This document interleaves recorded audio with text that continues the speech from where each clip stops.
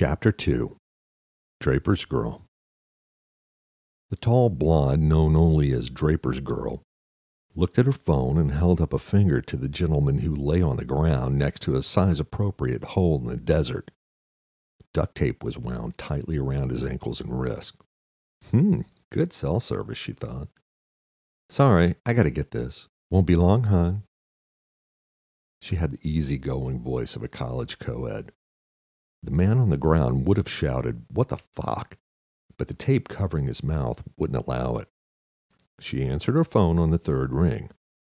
Draper's voice had been burnished by years of expensive bourbon and the finest cigars, but today it had an edge. His best agent listened without interruption while he expressed his disappointment with her results. Had he been anyone but Draper, he would have been in the dead column by now. She didn't appreciate unsolicited opinions and didn't view negative reviews of her work as opportunities for personal growth. But Draper was more than her employer. He was the closest thing to family that she had. She knew the relationship was twisted, but she liked her work, especially her current assignment. Behind the $5,000 suit and custom shoes, Draper was every bit the cold-blooded killer he had trained her to be. He no longer got his hands dirty, leaving that to others while he focused on the big picture of running a small empire. Draper was part politician and all business, the keys to holding a multi-billion-dollar corporate crime syndicate together.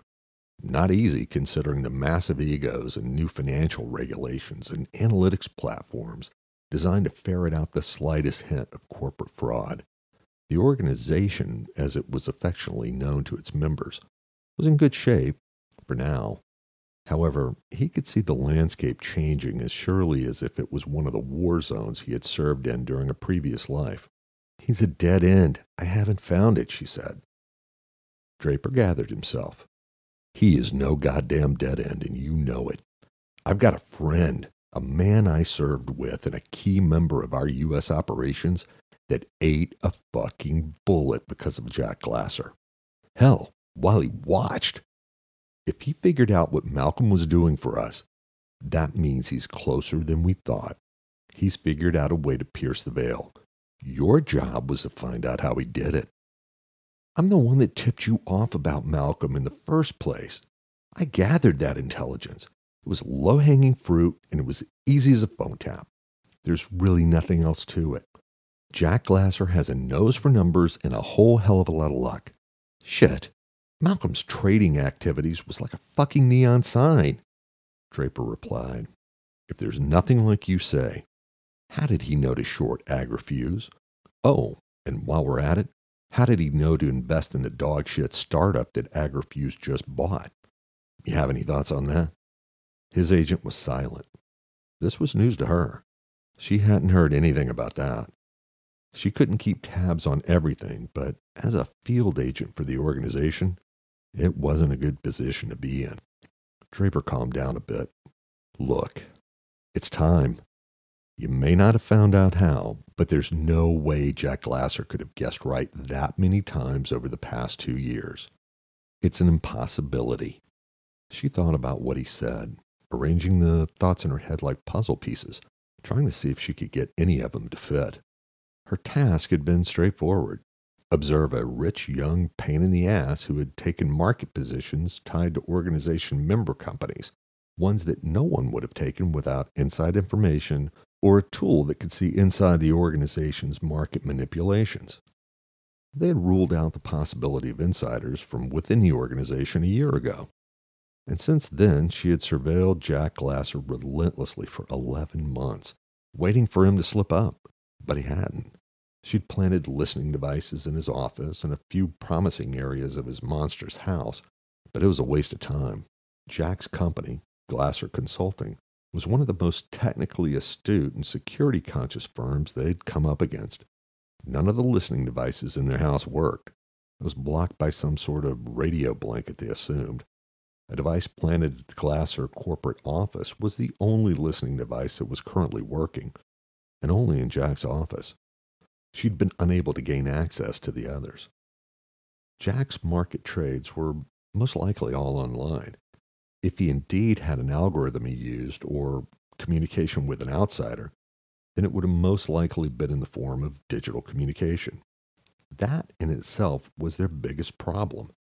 Glasser Consulting, as well as Jack, his brother Luke, and their employees, left no digital trail. Their digital security protocols were so tight, they'd all been impenetrable. And the organization had tried. Draper had unleashed his personal army of Israeli-based cyber pros to tease out information and hack the Glasser systems. But all efforts had failed. The entirety of the Glasser enterprise and their digital communications were successfully shielded behind a wall of encryption. The organization efforts had been the equivalent of trying to sink a battleship with a pellet gun.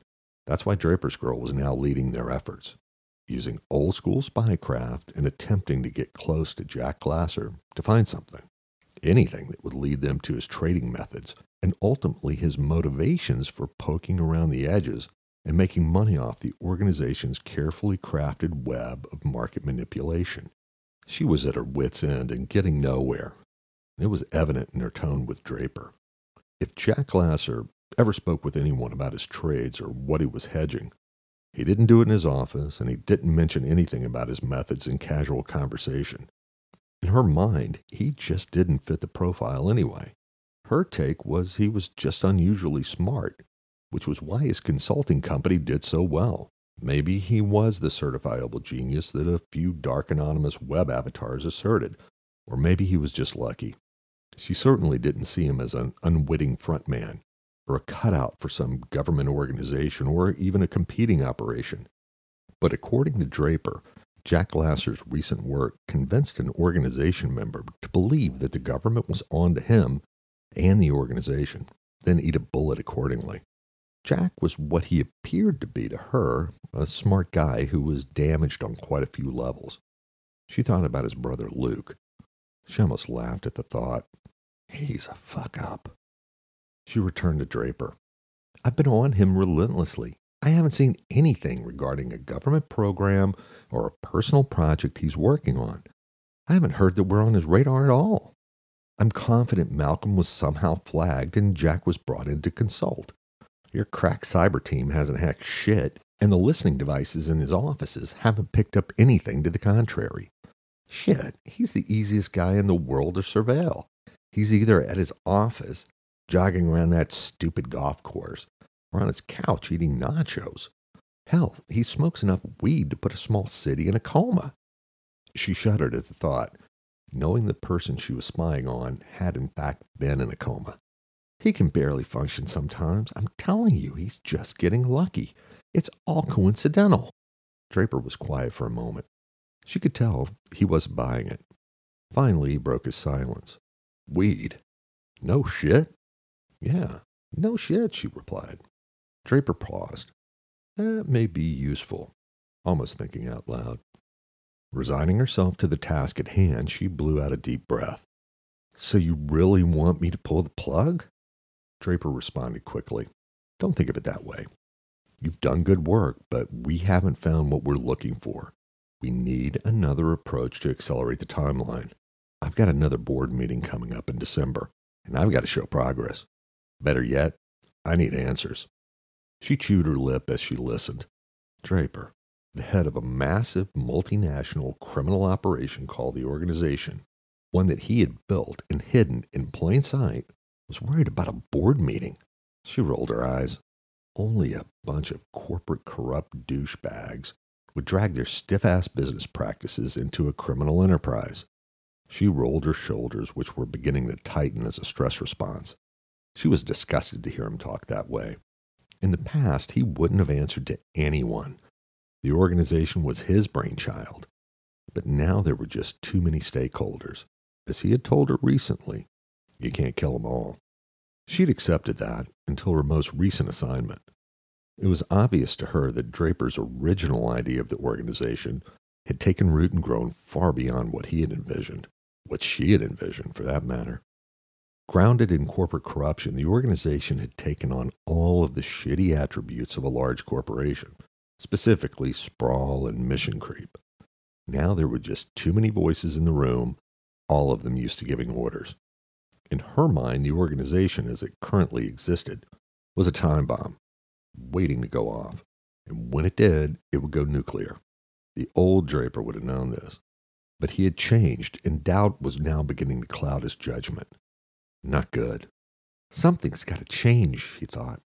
She snapped out of her thoughts and swallowed her doubt, ignoring the bitter aftertaste. Okay, I'll get it done. I can get into his offices without leaving a footprint, but I still hate this common criminal shit. We could have just done this from the first place, and I wouldn't have wasted so much time being... She caught herself and bit her lip pensively. I just wouldn't have wasted so much fucking time. Draper offered a sympathetic tone. I know it's not working, though. We, or rather you, are not getting anywhere. The way I see it, we've got two options. Get him out of town so you can find out what we're looking for in his office. Or we grab his ass, interrogate him, and throw him down a dark hole. Maybe I'm getting soft. I like the first option better. Less chance for blowback. She shrugged. Yeah, he continued. We need to plan now. We need him and his brother out of town for a few days to do this right. If I can set something up, can you manage to get in their office? She thought a moment. I heard Luke's going to the Bahamas. I'll find out when. Jack will be the problem. He doesn't go anywhere. We'll need a compelling reason for him to leave, she said, almost thinking out loud. She heard the gears in Draper's head moving. A few beats later, he said, I've got an idea. I don't think you're going to like it. I think we're a little too far down the road to care if I'm going to like it. You mentioned he's got a taste for weed, Draper continued. That's an understatement. Draper continued unfazed. I'm thinking we can arrange some work for him at Greenleaf, the Canadian marijuana farm. Magnus's money laundering operation. Draper's girl was silent for a moment before letting all hell break loose. Please tell me you're joking? With Magnus? That asshole? He could fuck up a one-float parade. Just hearing Magnus's name set her off, reminding her of their first encounter when Magnus made lewd comments and slapped her ass, initially mistaking her for a secretary. Magnus eventually recovered from a broken arm, and the stitches on his forehead had healed nicely. Now she just regarded him as a complete piece of shit, while Magnus was simply terrified of her. Draper calmly replied, I know you're not a fan. Oh, really? Am I that transparent? She said. But you have to admit, it makes a lot of sense. Draper's girl was silent on the other end. Draper knew she was doing the calculus in her head, that she'd eventually put the mission above her personal animosity with Magnus. A few seconds later, she came around. If Magnus fucks this up, I'm going to put him down, she said coldly. Draper knew that this was nothing more than a statement of fact. Look, if he fucks up, he's all yours. However, if you can't find out how Jack Glasser is pulling his trades off, you're going to have to put him down too. Any scrutiny about those trades will eventually lead to us. And believe me, that can't happen. You can do that, right? She shifted her weight onto the other leg and took a deep breath of chilly desert air. She stared at the brilliant stars glimmering in the jet-black sky, free from the light pollution of the city. The shadow of her well-carved physique and long hair barely moved as she considered what Draper was asking. She finally answered, Yeah, I can do that.